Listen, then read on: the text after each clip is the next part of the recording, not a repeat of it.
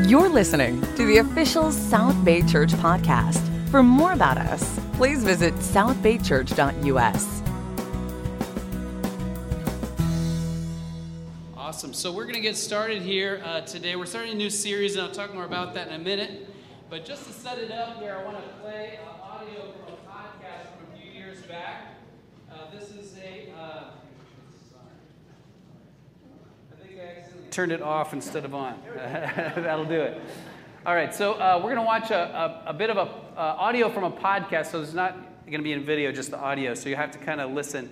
How many of you guys like podcasts? Okay, so a few of us. I love podcasts, but this is a podcast called This American Life. If you like podcasts, you know This American Life, so you might have heard this. But so this is the story behind this. So one of the producers of This American Life a few years back, he had a kid in kindergarten, and he thought this thing was so interesting that the teachers came up with. If you've ever been around a kindergarten class, you know there's a lot of tattling that goes on. And so the teachers were so exhausted by all the tattling, they came up with this idea, let's make a phone, like just a pretend phone, and that's called the tattle phone. So instead of telling us, just tell the tattle phone. So all day long, the kids are just telling things to the tattle phone. So this guy is a producer, his kid is one of those kids, and so he got permission from all the parents in the class to make that phone be a real phone that recorded these messages. And so this is just, this whole episode's like 20 minutes. This is just 2 minutes, just a little bit of a clip to set up what we're going to talk about today. So put your listening ears on. You'll hear the producer step in and say something here and there, but let's listen to the tattle phone.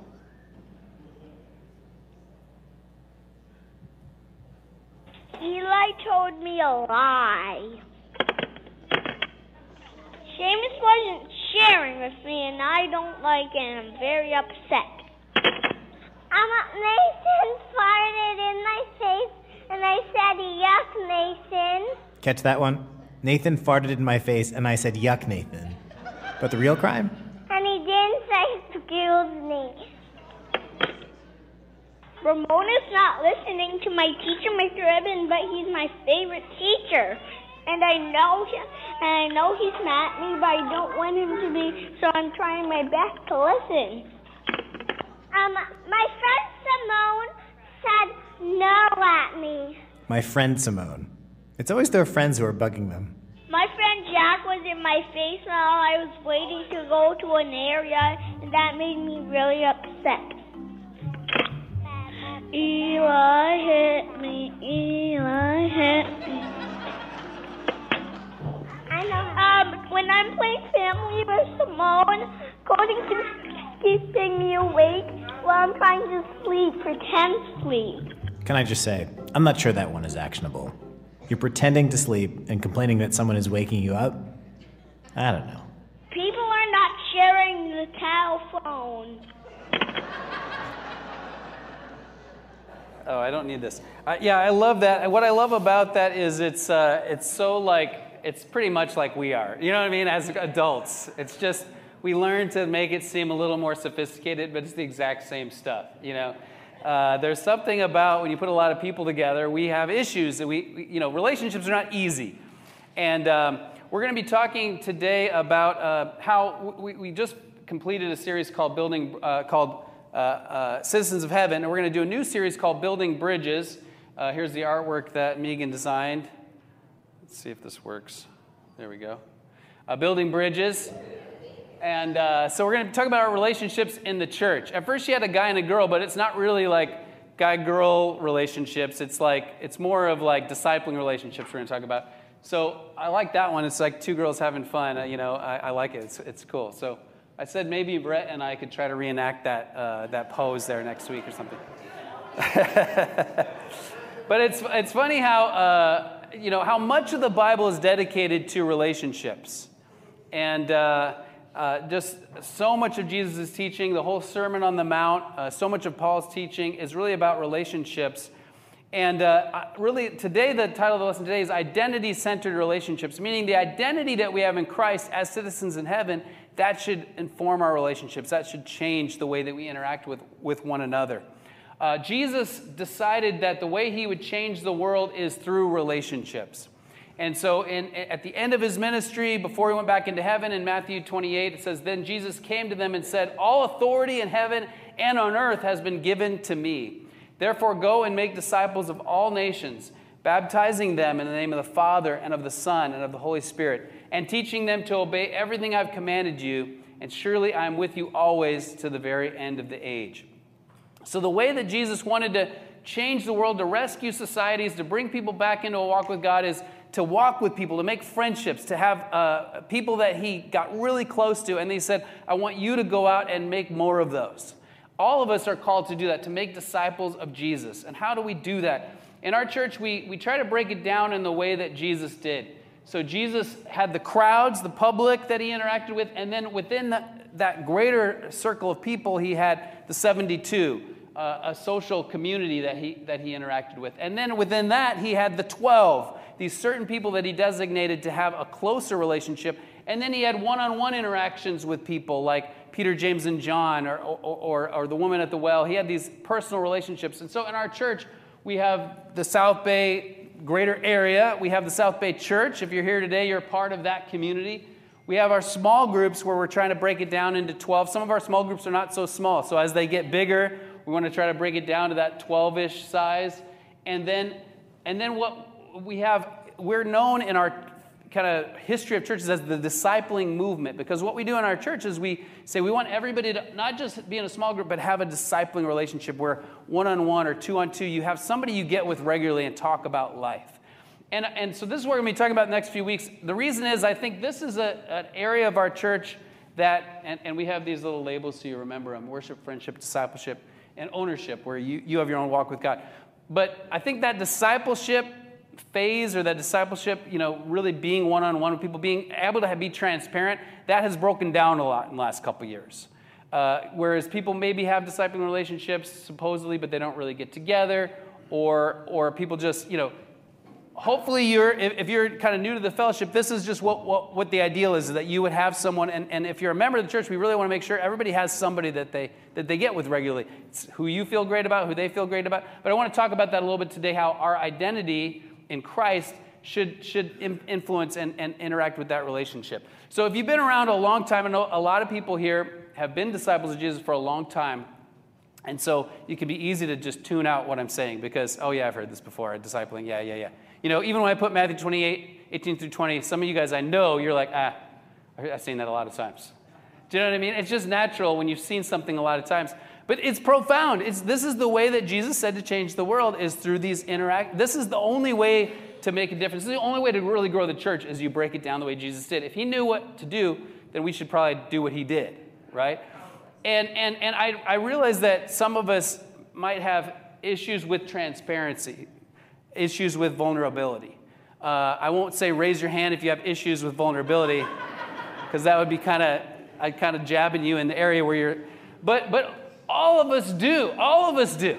All of us are kind of broken to one degree or another. That's the thing. And you think, oh, it's just me. I have a problem with. But we all have a problem with.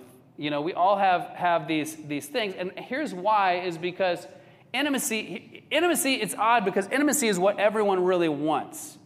Intimacy is to know and be known in internal and external worlds both. That's what everybody in the world really wants. The world will try to say it's sex that people want. It's not. It's intimacy. Sex and intimacy are not the same thing. It's to really know and be known. And sex can be a part of that in a committed relationship. That's not what we're talking about today. But the ultimate thing is intimacy. That's the trajectory we're on. In heaven, we aren't married or given in marriage. There's no sex in heaven. But there's intimacy. Right? And intimacy is something that Satan has stolen from us. And I'll talk more about that in a second. But the world is lonely. Look at this Barna research study done a few years ago. Can you guys see that? So I would have thought the old people would be lonely. What does that say? Just take a minute and look at it. Who's lonely? 6% of elders. 25% of millennials. You millennials, come on, guys. You're more lonely than the elders. I'm a Gen Xer, so I'm only 1% better than you millennials. But yeah, so people feel, this is how often do you regularly feel lonely? People have friends, but they feel lonely. And so this has not improved a lot. They did one in fact, it's gotten worse. A newer study in 2021 said now it's 31% of people that feel lonely every day. And that's a survey of 1,000 diverse age, gender, ethnicity, and religion. So people want connection, but they don't have it. And here's why. It goes all the way back to the origin story of human beings. Adam means human. So the very beginning origin story of humans are, there was intimacy, right? I was naked, I felt no shame. There was connection with God, but sin broke that. We tried to, we wanted our own, we wanted to make our own path. We wanted to choose our own right and wrong for ourselves. And God says, okay, you can do that. But it caused a breakdown of intimacy. And so Adam says, I was afraid. That's his core emotion. Because I was naked, it's core motivation. It's fear of vulnerability. So I hid. That's his core strategy, is to hide. So we all hide. We all hide in one way or another. We all have sort of these strategies we use to try to protect ourselves. And it's just natural. I mean, I remember being in 8th grade and being in band class, marching band or concert band. And I don't even remember what happened. You know how you don't remember the details, but you remember how you felt, right? I don't even remember what happened, but I had this altercation with this other boy, and we kind of got into it, and I just remember just crying.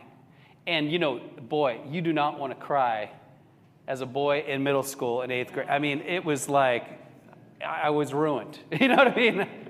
It's like, oh, I'm ruined, I'm melting, you know, because I'm just crying. And, you know, you don't do that. You don't show weakness. You don't show tears. You got to be tough. You know, that's what the world teaches us.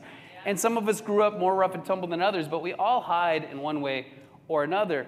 But the amazing thing is that Jesus comes to give us a return to intimacy, and we'll talk about that. This book, where this comes from, some of this is from a great book by Larry Crabb called Encouragement. Maybe because his last name was Crabb, he had to really get into encouragement. But so he talks about how we develop these circles around ourselves, and what's core in a lot of us is fear. And so we're not really interacting in that transparent level that I talked about, because we're all kind of interacting out of fear. And so we're not really getting below the surface. But here's the amazing thing about the blood of Jesus, and here's where identity in Christ comes in. It says, this is the message we heard from him and declare to you. This is 1 John 1. God is light, in him there's no darkness at all. If we claim to have fellowship with him, yet walk in darkness, we lie and do not live out the truth. So we realize I can't be God. I can't be one with God. I can't have a relationship with God on my own. But if we walk in the light as he is in the light, we have fellowship with one another, and the blood of Jesus, his son, purifies us from all sin.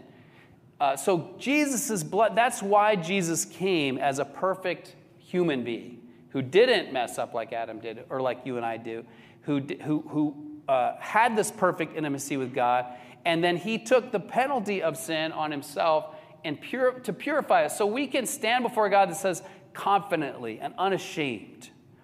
We can have pure, and then this verb for purifies, you've probably heard this before, it's a continual, in the Greek, it's a continual verb. It's continually purifying us. It's not just when we repent of our sins and get baptized, but as we continue in the light, children of the light, we don't have to worry about sin anymore, so we can be free to be real.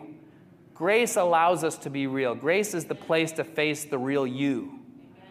You can go, okay, I have grace, so I can be real. And it takes away, the potential is to take away that where we have to hide behind things, and we can be vulnerable. And it's amazing how when you have conflict with each other, usually it's coming from fear. Both people have fear. I have fear about this.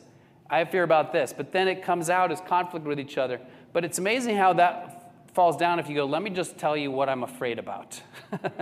Let me just tell you where I'm, vulnerability, and then vulnerability over here, and then, you break that cycle. And so truth, being honest, being real, being true is what, speaking truth to fear is what can allow this to change. And so you can see, and this is a model from Larry Crabb.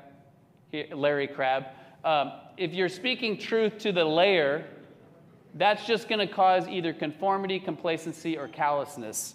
Somebody might do what you say, but they're just going through the motions. But if you really if you really are speaking to someone's fear, if you're really able to help encourage them in the inner part, then they still could rebel, but ideally you have growth. And so change takes place when truth is presented in safe relationships. So that's what we want. That's why we want relationships, discipling relationships in the church, because that's where we really change and grow. I mean, you can change and grow in church right here. You can change and grow in your small group. But there's something about one-on-one, getting the Bible open and really talking about your real life. Everybody really wants that. Everybody wants to be able to talk about what's really going on and have help and encouragement on that transparency level. Right? Yeah. I mean, is it true? Some of you are like, I don't know. I don't think that's true. Who thinks it? That is what, I mean, maybe you don't know that you want it. But I promise you, if you get that, you're like, oh, man, this is what I need. Yeah. And you've probably experienced it at some point. Or you probably wouldn't be here around a long time. Some people, maybe you're around a long time and you experienced this kind of relationship, but then maybe you got hurt and now you're sort of back to protecting. And so you're still kind of trying to stick it out, but you're not really growing and developing like you could. And so, but it has to be a safe relationship. It's speaking the truth in love. The mature church, as described by the Bible, is one in Ephesians 4 where instead of being blown around by all these things of life, in verse 15, instead speaking the truth in what? In love, we will grow up to become in every respect the mature body of him who is the head, that is Christ. So he describes the body. The body's got all these parts to it, and all these parts are interacting with each other. And it talks about where each part, everybody is speaking the truth in love. Everyone, it's not like the minister, I'm the pastor, and so I'm the one that has all these wise words, and you listen to what I say. That's not the mature church. The mature church is where it says right before this, the leader's job is to equip people for works of service. I want to help you know the Bible better. I want to help inspire you, but so that you can speak the truth to one another. And we have these relationships that call one another higher. And truth allows us all to grow as we're able to be real with each other and speak that truth in love. And the answer isn't just total openness. It's not just, okay, Brian said to be real, so, like Pat. I can't stand the sound of your voice. I'm just keeping it real. Like, that is not, sure, that's open, but he's not feeling encouraged, and that's not true, Pat. I love the sound of your voice. I'm just saying, some people say, okay, I'm being open, I'm just venting. Well, okay, but that's not, it's speaking the truth in love, right? It's what is helpful to build that person up. So it's truth, but it's truth in love. That's what makes it safe. That's what makes it safe. And so we need to have safe space discipling. So again, we are known as the discipling church, a discipling ministry. We've had discipling in our fellowship for 30 years. But I think at times our model was one, at least this is what I experienced. Can I just talk for myself? I might not be few. But for myself, I felt like in discipling relationships, like this means we're in a discipling relationship. So let's say Rhett and I are in a discipling, we're discipling partners. Let's say I'm older, I've been around longer, so I'm discipling him. It's kind of more of a mentoring relationship. It's like I need to have all the answers, right? That's how it sort of felt sometimes. Like the discipling relationship is he comes to me with his problems, and I give him the Bible, and here's the answers, and I have all the answers. That's not a safe place, and it's not. There's too much pressure, right? There's too much pressure on me, on him. It's like sometimes what somebody needs is just somebody to be with them. Like I had a professor in college who said Job's friends were doing an awesome job until they opened their mouths. Because like sometimes you just need somebody to sit with you in your pain or just go, wow, tell me more. That's hard. I can not like try to fix.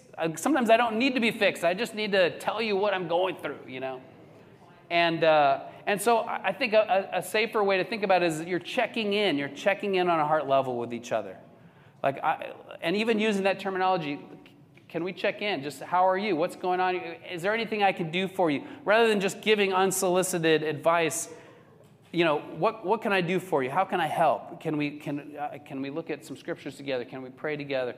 Or how can I encourage you? But having that mutuality that's safe and encouraging, I think people are longing to really be heard and respected and built up. I think most of the time we need encouragement.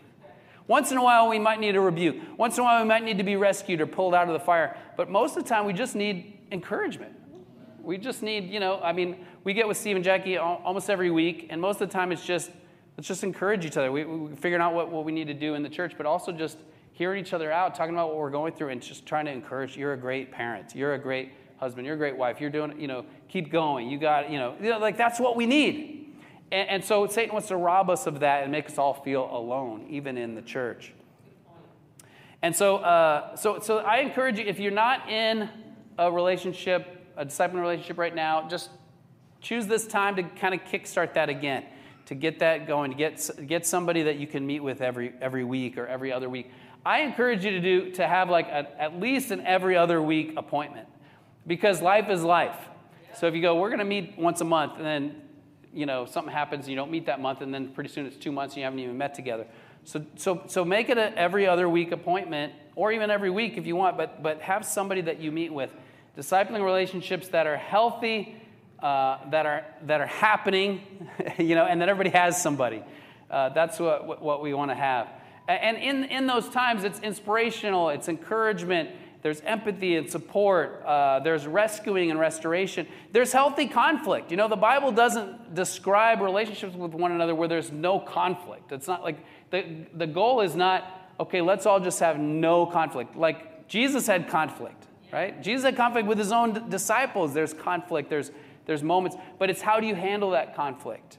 And how do we work through it? And how do we come through better and closer? And maintaining a safe space. And we can learn from each other. We can grow from each other. The thing I love about our church is the diversity of our congregation and people that you might get together with that you never might be friends with in the world. Here's another part of that Barna survey. It says that would you say current friends most similar to yourself or mostly different from yourself in each of these areas? Just take a look at each of those things. Life stage, racial, ethnic background, that's a big one. Social status, that's a big one. Most people only hang out with people that are like them. And so this is a place where in our church we can really shine as we forge these relationships that are different, where we learn from people who just have a whole different worldview, a whole different family of origin. They grew up in a whole different part of the world, Like, it's easy to hang out with people that are like you. I'll just say that. It's easy to hang out with people. For me, it's easy to hang out with people that are Gen X, that listen to The Cure and the Smiths, and like wearing Doc Martens, and you know what I mean, and are a musician. And, people who are like me, it's super easy. They're artsy, but people who are different, and I won't even say who, because but those of you who are very different than me, I learn so much. I grow so much from those kinds of relationships. So here's a few. Just you can take a picture of this. If you're out of the habit of having discipling times, here are some kind of discipling time starters that will facilitate a good conversation. How do you see God working in your life right now? That's a great question, and that gets us God-centered, God-focused. I don't really see God working in my life right now. Oh, wow, that's tough. How's your walk with God going? Let's pray together, because God's always working. It's just, do you see it, right? God's always working. Is there anything I can pray for in your life right now? There's always something we can pray for each other. I appreciate my daughter's boyfriend asked me that this last week. That's awesome. Scored some points with the dad, How can I pray for you? How's marriage? How's work? How's kids? How's school? I mean, that's a lot of what we talk about with the Marichis. Just how's life? How's all this stuff going? Life beats you up, doesn't it? I mean, is it just me? No, life beats you up, right? There's a lot that just happens. And so just a lot of just encouraging each other with what we're going on. Let me share with you this awesome scripture I just read. There's something so powerful about getting into the Bible together, sharing scriptures together. And so the Bible is the center, the foundation of our relationships with one another. And pray for my friend I'm reaching out to. Here's a friend I'm trying to get to come to church, or I'm trying to get to come to small group, or we're having a party in my neighborhood, and I'm praying for this couple to come because we're trying to build friendships with them and reach out to them with the gospel and let them know about Jesus. And just having those kinds of conversations as well, that we can work together to bring others into the fellowship, bring others into church. We should be talking about that regularly. Who are reaching out to? Jesus said to make disciples of all nations, and so this is something that we are devoted to as a church, is helping other people to know God. Amen? So we're going to have a real-life example of a discipling relationship here in a second. Come on up. But I want close what I'm sharing about with this scripture here, John 13. And again, this is a familiar passage. Jesus knew the Father had put all things under his power and that he'd come from God and was returning to God. So he got up from the meal, took off his outer clothing, and wrapped a towel around his waist. After that, he poured water into a basin and began to wash his disciples' feet, drying them with the towel that was wrapped around him. We know this story. If you don't know the story, Jesus is with the 12 disciples in this room. They're sharing a meal together, and he washes their feet. That's something, most likely these guys didn't have their feet washed, maybe ever or usually, because this is something that the affluent, slaves would do for the affluent. You know, it's dirt roads.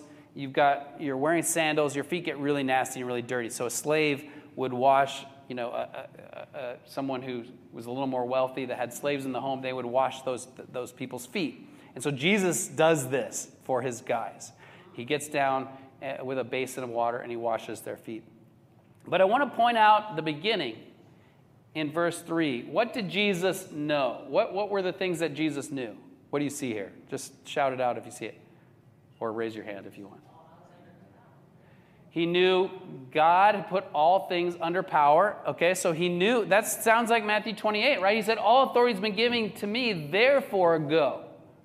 So his identity affected the way that he interacted with people. He knew his identity. God has put everything under my power. Like, I have this important role that I'm playing in the world. What else did he know? That he came from God, so he knew his identity, where he knew his source. He knew what life was really about, and he knew what else? He was returning to God. So that's three things he knew about his identity. I like how John gives you a lot of detail there, and a lot of times we rush right through that part. So that is how we're able to have great relationships with other people, and how we're able to be vulnerable with other people is because we know we're secure in God. We've got grace with him. We have a close walk with him. You know, it's day to day with God, and so then that can lead into being able to be vulnerable.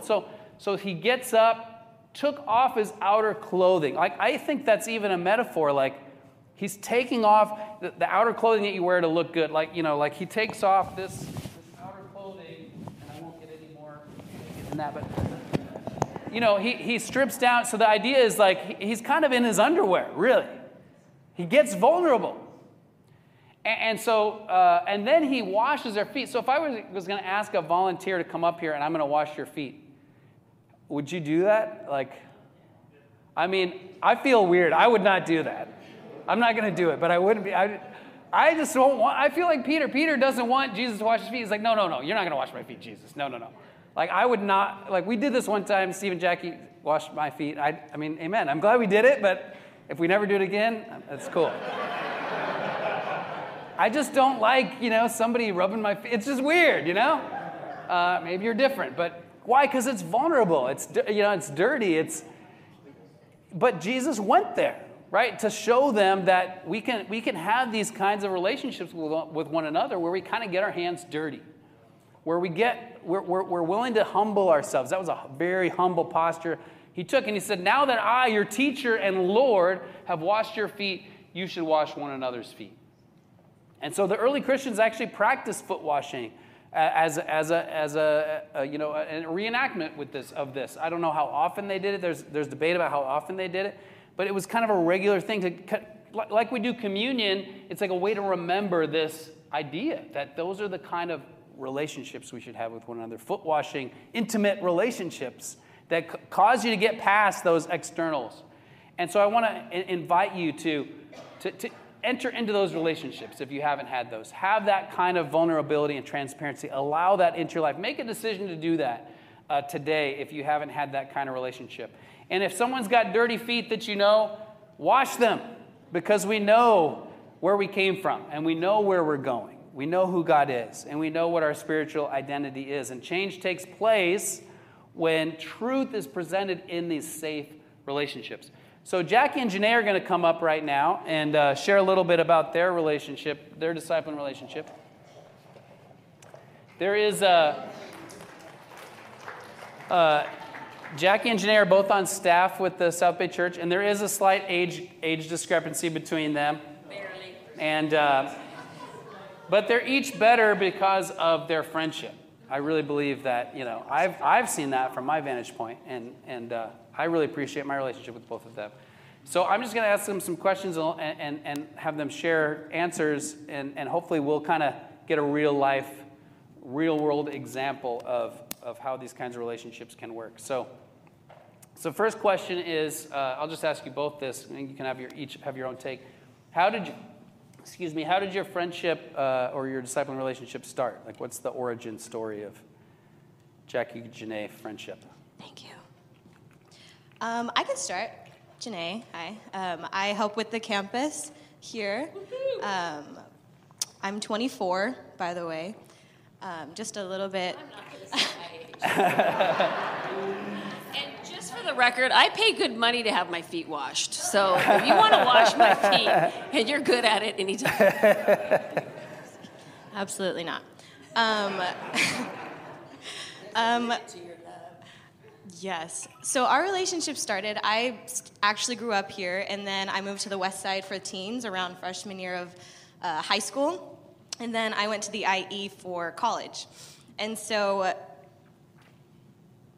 I had a rough experience in campus. And so when I moved back because of, COVID and stuff. I couldn't stay out there anymore. School shut down and everything.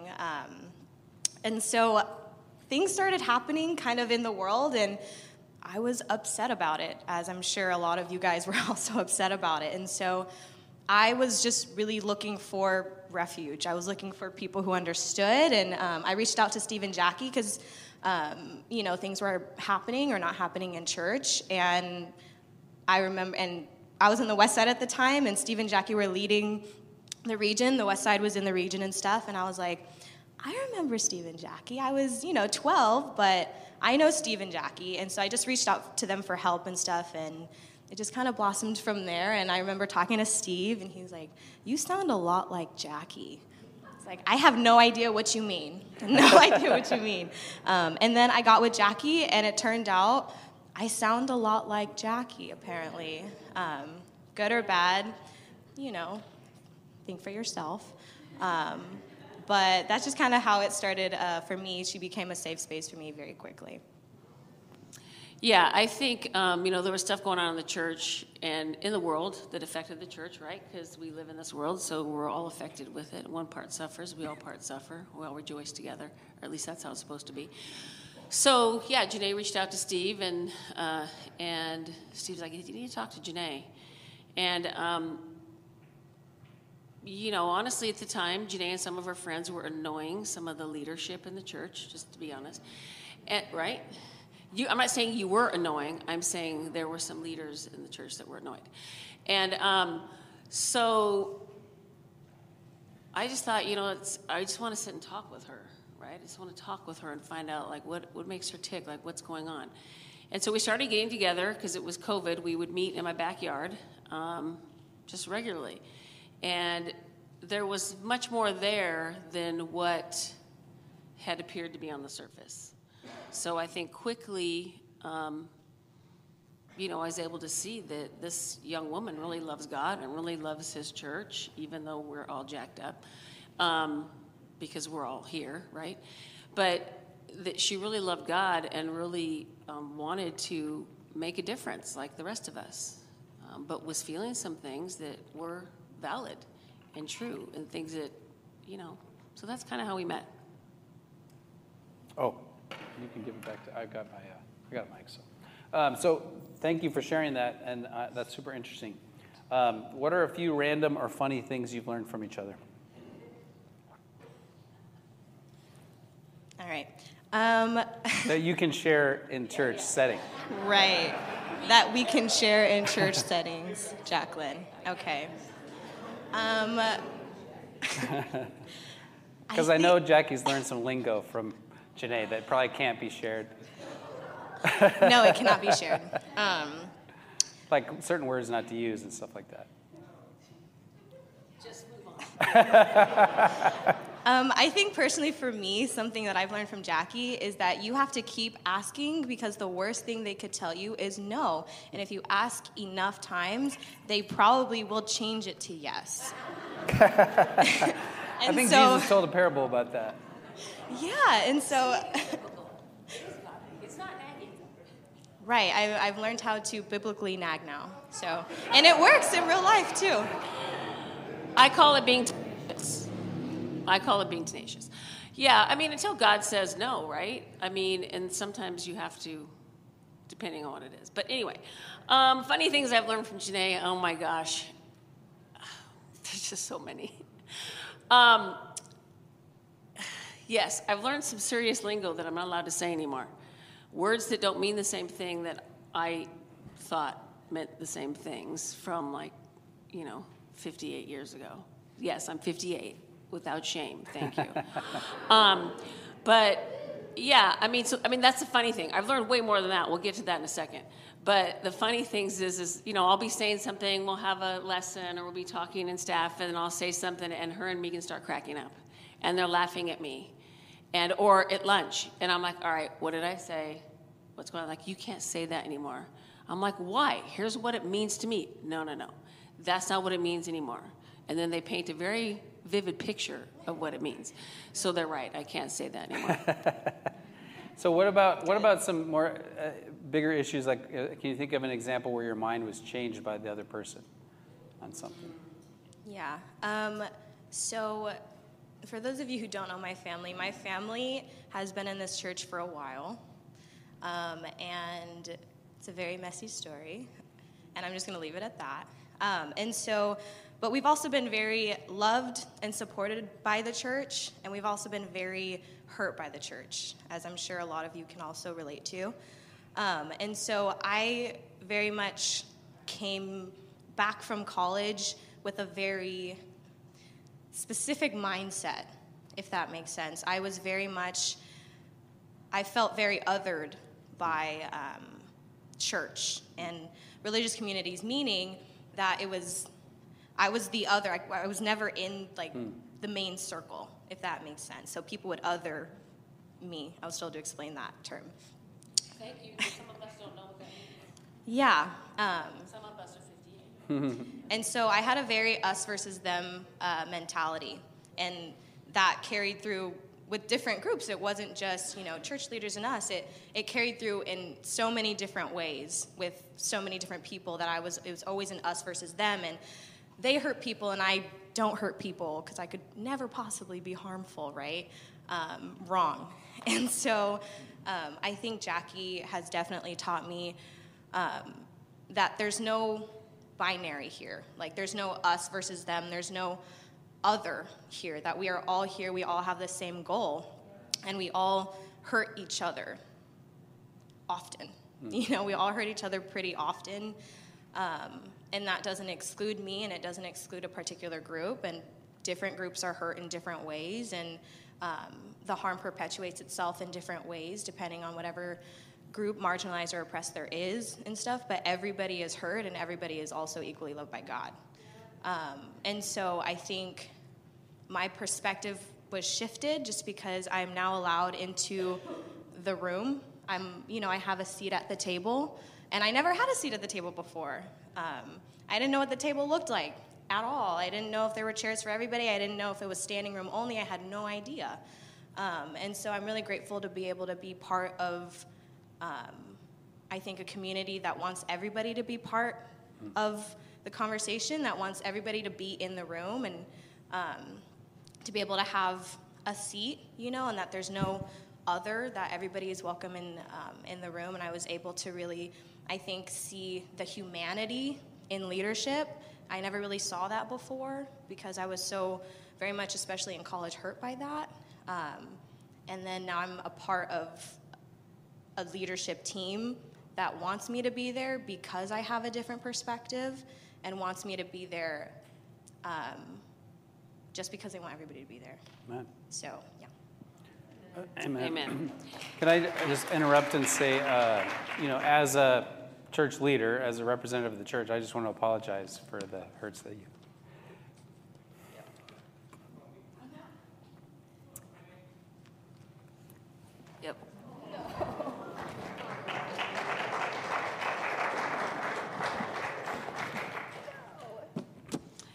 Amen.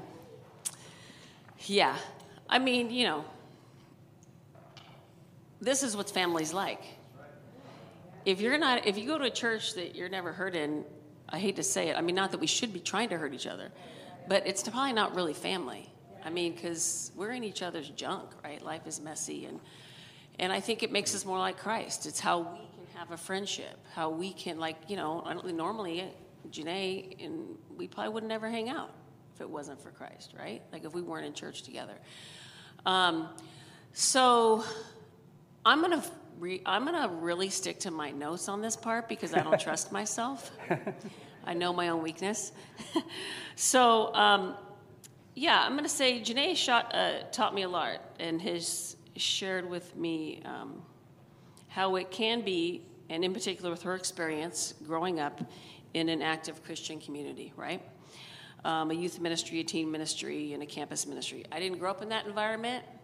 I was the parent in that environment to my kids, right? So I didn't grow up in it. I grew up in my own religious environment, going to church every Sunday. Went to parochial school for most of my life. And then how we deal with and practice what are, in many cases, biblical things, but how we practice those things in a community can bring about unforeseen consequences and trauma, even with the best intentions and motivations, right? So through those conversations, I was able to identify and learn things that I did as a leader, unintentionally or not, that have hurt people. And if we're not careful with one another in our practice of even biblical and godly concepts can actually hurt and not help. I'm going to give you a for instance. So, sorry, I have this word here. Can you hold that? Thank you. For instance, our young people absolutely believe in and strive to practice purity that is laid out in the standard of the Word of God. But at times, the way we have practiced and taught about it traditionally, and I say we, I mean me, myself included, I've been in ministry for 31 years. And so I'm guilty of these things that I'm talking about. But at times, the way we practiced and taught about purity in particular, I'm just using this one subject, traditionally has been heavily slanted towards women and young teens and preteens having to own everyone's purity. Theirs and their male counterparts are men in the church community. What I mean by this, hang on, people. Save your attitude for the end. Okay. While in reality, every man and woman have to own their own purity, control their own thoughts and eyes, their own gaze. It doesn't mean it's a free-for-all. It doesn't mean that, it's a free-for-all and we get to do whatever we want. We're bought at a price, right? But, and we don't get to just do as we see fit. Again, we're bought at a price. But when we have a community that feels, or some in the community, and again, I'm sharing from a first-person experience, that feel they need and have the right to be the purity police when it comes to dress, because maybe 1 inch of somebody's belly is showing, or someone has on what is a modest tank top in our society, or a young girl's shorts don't go down to her knees, and they're told they have to wear shirts over swimsuits, and we police all of that. So much so that we feel we have to go tell them, because we have made ourselves the dress police, we have to go tell this person who loves God, who's doing their best, who's trying their best, hey, you really shouldn't wear that, because one of the brothers, this just happened recently, one of the brothers told me it's making him struggle. That is not okay. It's straight up weird. Now women, now this young woman or this person knows that there's some dude sitting in church right now that's looking at me sexually. That is out there, right? That is weird. But I didn't see it that way. That is not how I saw it. How I saw it was, and how I was taught, is no. Instead of being taught, because I love the Lord, I dressed modestly for myself because I love myself and the way God made me. What I was taught and what I perpetuated for many years was I shouldn't dress that way because I'm going to make somebody struggle. I'm going to make a brother struggle. And I'm not trying to be insensitive to brothers. This is one subject. There's many subjects that pertain to women also the opposite way, about respect and, many, many other things. I'm just picking this one subject because it's a hot topic, and I can tell you all agree with me because of how quiet it is. But so now this woman knows there's some guy in church who's looking upon her sexually. How about telling the person in the case, I know I have never done this. Well, not in the distant past, in the recent past I have. I have never, when a brother or somebody came up and told me, said something like that, I never said, hey, bro, how about your purity? How about controlling your gaze? How about looking away? Instead, the other person was challenged. When, honestly, there were things that just weren't inappropriate in dress. So I think what happened is, and what I learned from Janae, in what I thought was a good and pure motive and good teaching, the heart of the teaching was, hey, we belong to one another. We belong to Christ. We belong to one another. We don't want to make each other struggle. Of course not, we don't. However, the way I taught it and the way I practiced it was in a way that made these young women feel ashamed and sexualized. That's not okay, right? It made these women feel ashamed about their bodies that God gave them, the body that is made in His image, rather than, loving themselves and feeling beautiful in the eyes of God and made in His image, and then dress accordingly because of that. Dressed modest for our day rather than feel ashamed or be worried about being sexualized. And I'll just say that it caused me to take a look and take the plank out of my own eye, go to the Word of God, and then teach others how to think, not what to think. I would say that was a big one. That's good. I would say that was a big one. Amen. Amen. Well, you guys both, even just that question, where was your mind changed by the other? You can see, we got into some real deep waters quick of hurts, of all this stuff. Like both of the things that each of you shared could be like a 4-hour presentation or workshop. Do you know what I mean? So you might even have thoughts about what they just shared about. Like suddenly you're like, oh my gosh, I have feelings about that. I have thoughts about that. Well, that's why we need each other, like to be able to talk through and work through that stuff and get the Bible open and like dialogue about it and have healthy conversations about this stuff because it's deep stuff, not just kind of each be in our own little isolated world. So anyway, I just wanted to say that because you might even right now want to like charge the stage and have something to say, and that's good. Like that's where we bring that to each other and our relationships with one another. So we're running over time, but I want to just ask you maybe in one sentence, can you share how this relationship is forming you more like Christ? Because that's the goal of discipling. It's not therapy. It's not to be the best version of myself, right? It's not just self-actualization. It's to make me more like Jesus. Like our relationships are meant to point towards Jesus always. And so what's like maybe one way that you feel like your relationship is helping you be more like Jesus, if it's not something you already shared?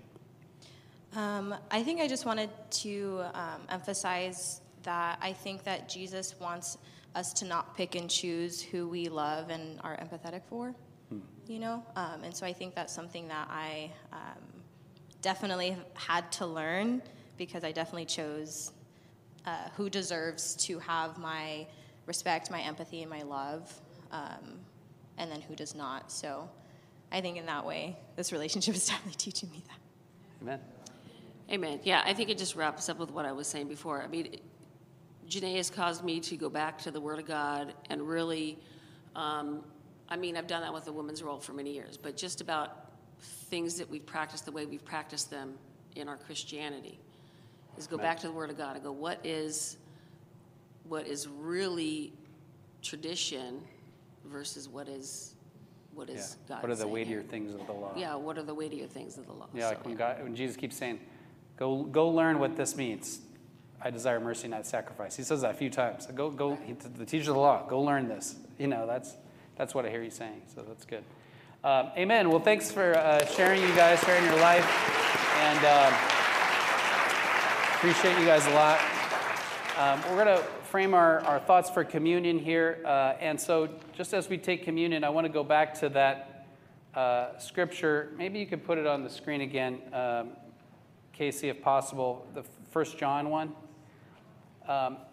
It says that because of his what Jesus did, verse 7, if we walk in the light as he is in the light, we have fellowship with one another, and the blood of Jesus, his son, purifies us from all sin. So really, the only thing that makes us able to have vulnerable relationships, I feel like in a real, what God intended, is the blood of Christ. And that's what gives us fellowship with one another. And so communion is a time of fellowship with one another. It's a shared experience where we share this meal together. So it's about us and God and examining ourselves, but it's also about each other, that we're in this space together remembering Jesus and what he did for each one of us. And it's his blood and his body that allows us to have real connections and real relationship and be able to move past things that, in the world would keep us down or keep us from moving forward. So let's pray for communion, and then we'll have a time of meditation and the song. God, thank you so much for Jesus. Thank you for his sacrifice of his body and blood for us. Thank you for the way that he lived, the way he died. I know even that night that he washed his disciples' feet was the very night of his betrayal. So he could have had so much on his mind. I know he did have so much on his mind, and yet he, even in that midst of that, he knows he's going to be betrayed. He knows he's going to be beat up that very night. He knows he's going to be rejected, and yet he washes his disciples' feet. I just am so amazed at that level of love, and I pray to be more like him. I thank you for this time to remember him. I thank you for the ways that we can see Jesus in each other, and the relationships we have with each other can help us to remember him more and more. And bless our time of remembrance. And thank you for his body and blood and the bread and wine that allows us to remember his body broken for us and his blood given for us. And it's in Jesus' name we pray. Amen. Thanks for listening to the South Bay Church podcast. For other sermons, videos, upcoming events, and more about our church, please visit southbaychurch.us.